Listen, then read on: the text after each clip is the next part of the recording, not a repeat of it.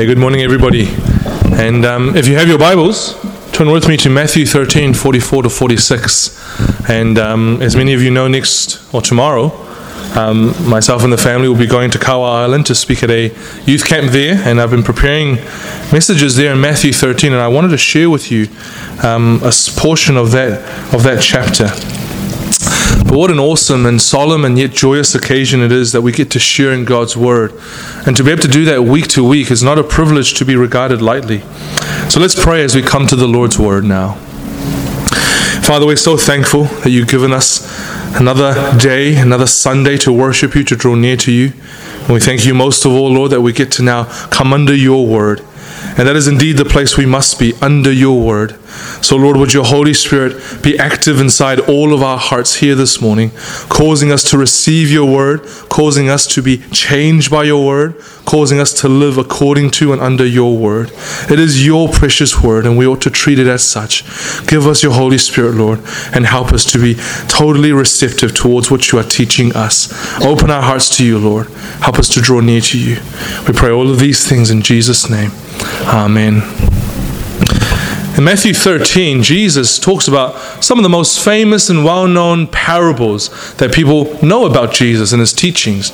And parables were stories that Jesus used to communicate deep and great truths about God and about us and about the kingdom of heaven in such simple and easy to understand terms that even the most uneducated farmer or peasant in those days, they could all understand it. That's what parables were given for. And we read here in verse 44, 45, and 46, we read of two parables that Jesus teaches to help us to understand an aspect or a great truth about the kingdom of God, the kingdom of heaven. So I'll read there from verse 44 of Matthew chapter 13. Jesus teaches, "The kingdom of heaven is like treasure hidden in a field, which a man found and covered up. Then in his joy, he goes and sells all that he has and buys that field. Again, the kingdom of heaven is like a merchant in search of fine pearls, who, on finding one pearl of great value, went and sold all that he had and bought it." Now, those are two very simple stories, isn't it? Very simple parables. We can all kind of relate and imagine it in our minds. There's this man who stumbles on a hidden treasure chest full of gold and precious things, and he hurriedly covers it up and buys that field so that he can claim that treasure. And he's willing to part with all of his possession, all of his wealth. He liquidates all of it in order to get that field, because he's going to be a winner. He's going to profit by getting that treasure. And likewise with that pearl, he's searching for that one pearl of great price. And when he finds that pearl, it's worth everything he's accumulated up to that point in order to obtain that great and precious pearl. Very simple story, isn't it? And Jesus tells a story to teach us an aspect about the kingdom of God. And it's so simple. We can just understand it immediately now. What is he saying? He's saying that the kingdom of God, the kingdom of heaven, is so worthwhile, so valuable, that it's worth more than anything else in this world you can think of. It's worth more than your life in order to have the kingdom of God. It's such a simple teaching, isn't it? And yet so much more profound. But that's what we're going to be considering this morning. Now, we need to understand very clearly the context of Matthew 13. When you look earlier in this chapter, the disciples are recorded as asking the Lord Jesus, "Why do you teach in parables?" And he answers them in private in verse 11 of the same chapter. He says to them, "To you, the disciples, it has been given to know the secrets of the kingdom, but to them it has not been given." So there's this differentiation. And he goes on to say in verse 13, "This is why I speak to them in parables, because seeing they do not see, and hearing they do not hear, nor do they understand." Now, it's very important as we consider these parables and these teachings about the kingdom, we ask the question, well, we've got to really understand what Jesus is saying here about seeing and yet not seeing, hearing and yet not hearing. What is he talking about here? What is this? It sounds so cryptic. Well, if you guys have ever dealt with children, or you can imagine this, maybe somebody you're talking to, and you're trying to tell them something, but they're not really listening. I'm sure you've experienced that and how rude it is. And especially with children, you're telling them and they'll say to you, "Yeah, I understand you." But clearly by their actions, they're reflecting that they don't understand you. And, it can be some of the most frustrating moments when you're trying to explain to them why you shouldn't touch fire, for example, and then nodding their heads and then going near the stove anyway. We all know what it's like to hear the words and maybe even understand the concepts, but there's a very real difference between listening and listening, isn't there? Between hearing and properly understanding and agreeing with what you're hearing so that your whole life and your choices are changed. Now that's really what the Lord Jesus is pointing out. He says, I'm explaining these deep truths of God's kingdom in simple, clear stories and parables so that when the crowds hear, they have no excuse to say, I didn't really understand what Jesus is saying. Well, he's making things so plain and so easy to understand. The kingdom of God is so valuable that it's worth everything that you could possibly imagine. It's worth more than even your life if you were to give that up in order to obtain it. Such a simple, clear teaching, isn't it? But what Jesus is highlighting is that it is very possible for you to hear those words, understand intellectually what they are saying, and yet be so totally deaf in your heart and in your soul that you have not truly received and understood the importance of those truths that is being spoken. I hope you see where Jesus is coming from.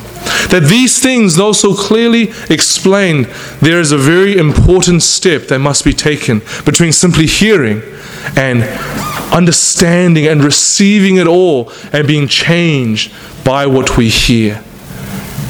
And you see the Lord Jesus, he points to the fact that the disciples, to them it has been given from heaven that they can understand the kingdom of heaven, the secrets of the kingdom, not just intellectually. They weren't just great theologians, they were just fishermen as well.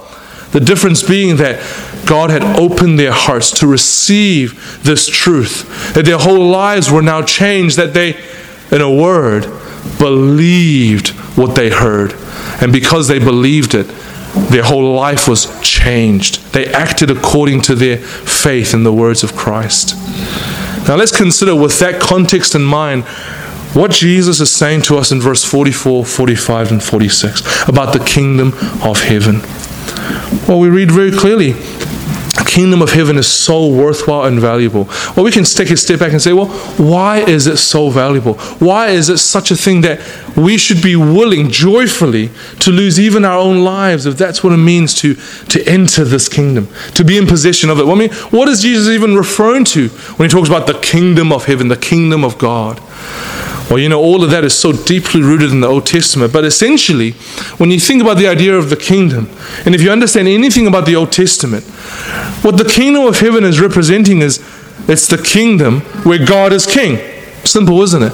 It's the kingdom where every citizen, God cares for them as their king. God knows them personally because he's a good and gracious king.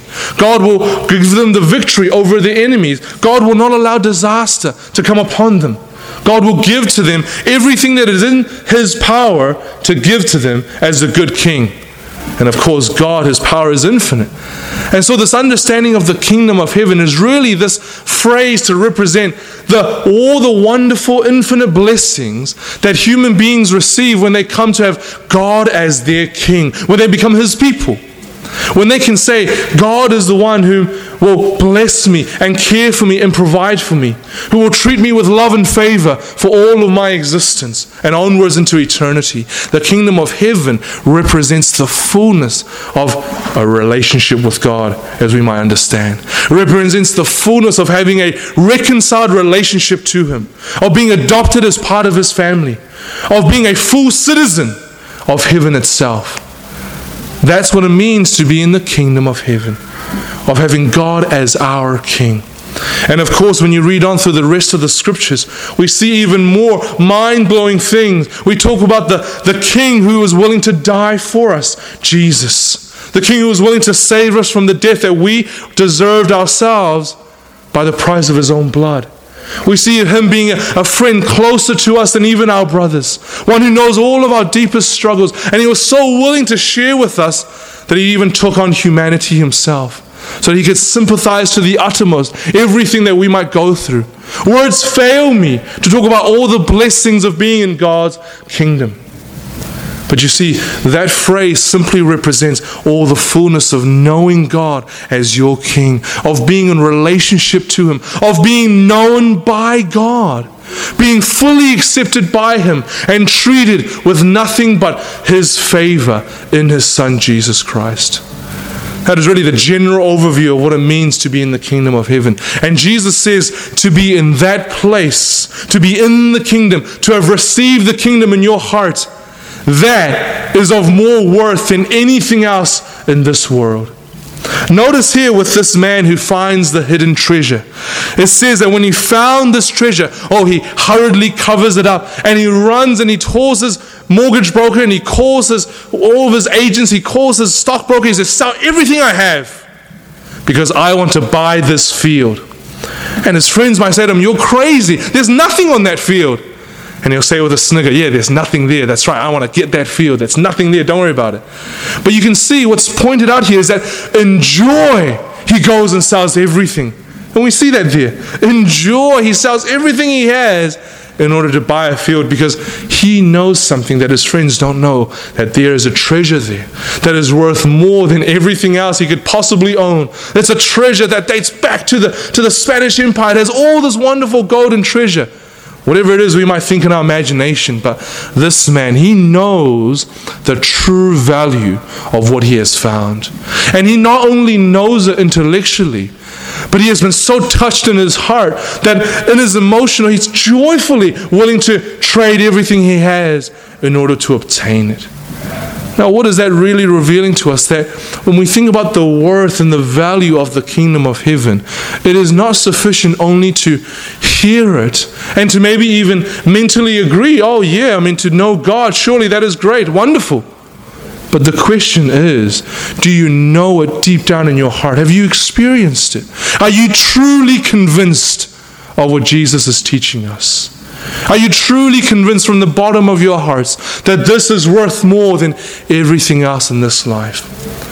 Because if you are, your life will reflect that faith in the words of Christ, wouldn't it? You would be just like this man, joyfully willing to lose everything in order to have this great kingdom of heaven. Well, my dear friends, that's the question to you this morning. Have you ever tasted of the worth of knowing God, of being in His kingdom, Him as the good and gracious King? Do you know anything about that in your heart? I'm not asking whether or not you know that in your mind, whether or not you might even agree with the proposition that surely if there is a God, to know Him would be so wonderful. But has it touched you in your heart? In a word, you can look at your life and ask this: are you joyfully willing to lose everything in order to have the kingdom, in order to possess this treasure? Ask that question. What are you not willing to give up in order to have more of Christ, your King, in order to have more of an experience of this great kingdom? My dear friends, it is a tragic hypocrisy that so many people can dare to say, I love Jesus, I love God's kingdom. And they wouldn't even trade a Sunday sleep in to draw closer to Him. They wouldn't give up their favorite entertainment on TV in order to read more of His Word, in order to pray and seek Him with all their heart. It is a deep and serious hypocrisy to claim to know, I know the worth of the kingdom, and yet by your life choices and actions, by your habits, and by the way that your heart is led towards other things, to betray the fact that you have not truly heard the word of Jesus Christ. You have not truly received what He is teaching you. See, my friends, you must experience yourself the value of knowing God as your King. The true joy of coming into this glorious kingdom, to the point where you are willing joyfully to lose even your own life because you know you have an inheritance in heaven. You know, it's always struck me so much when I've read about the martyrs in church history who would go to the stake to be burned, singing praises to God, looking forward to being with Him momentarily. All of those things seem like nothing but insanity unless you know the spiritual truth that they themselves knew so intimately. That there is a treasure worth selling everything you have in order to obtain.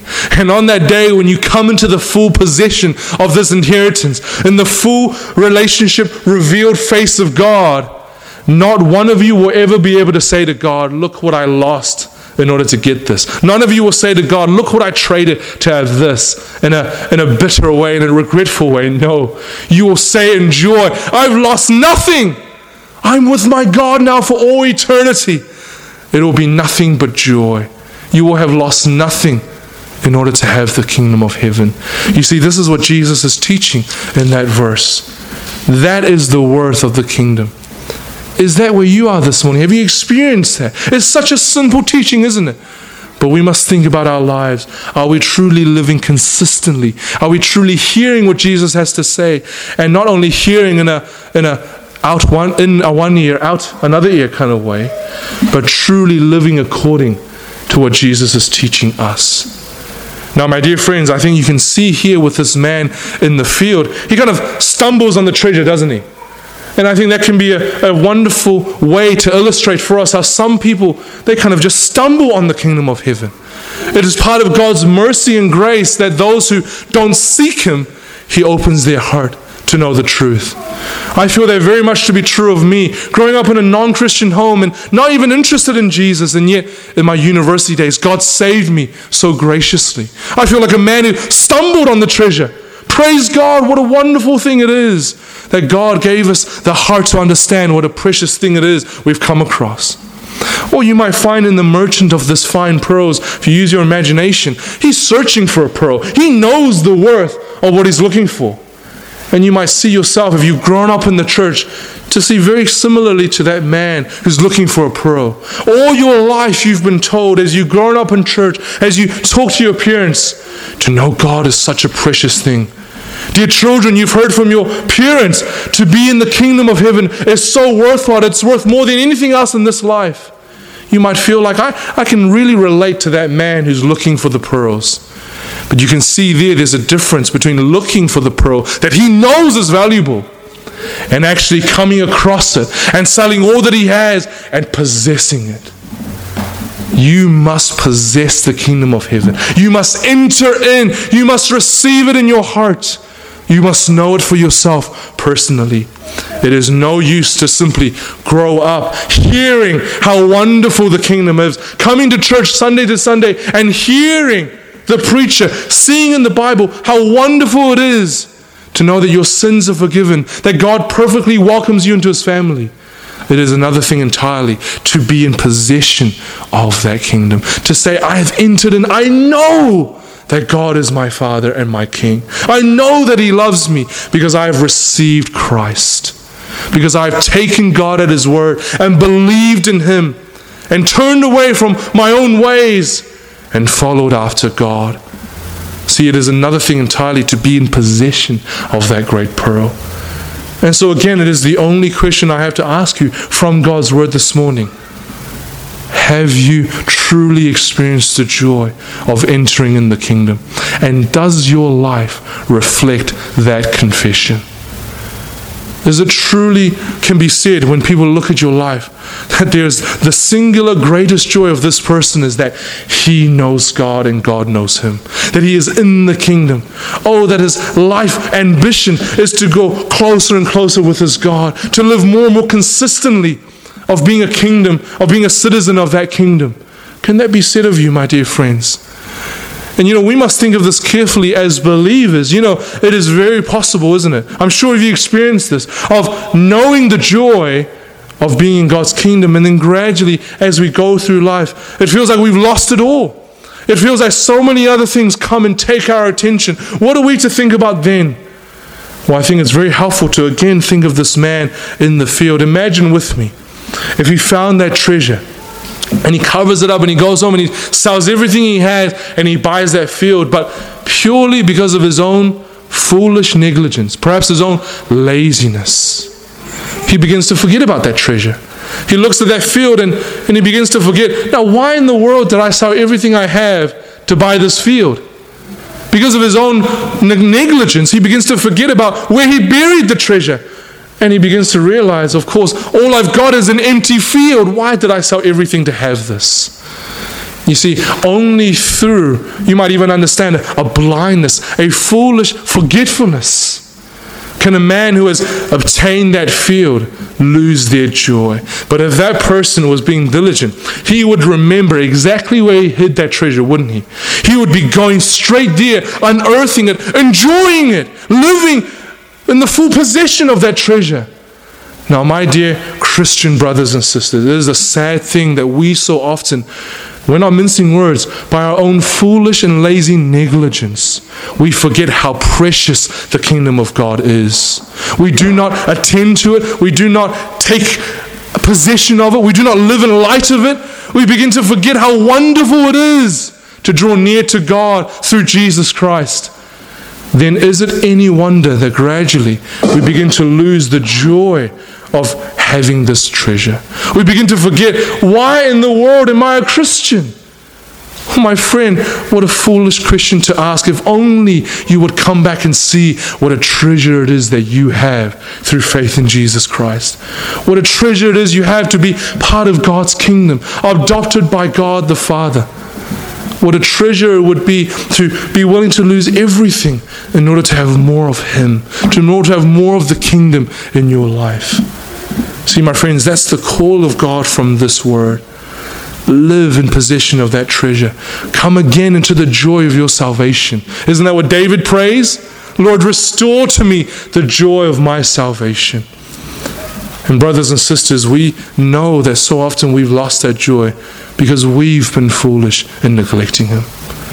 If it's worth losing everything in order to possess, why in the world are we not willing to sacrifice a little bit of our TV time, a little bit of our sleeping?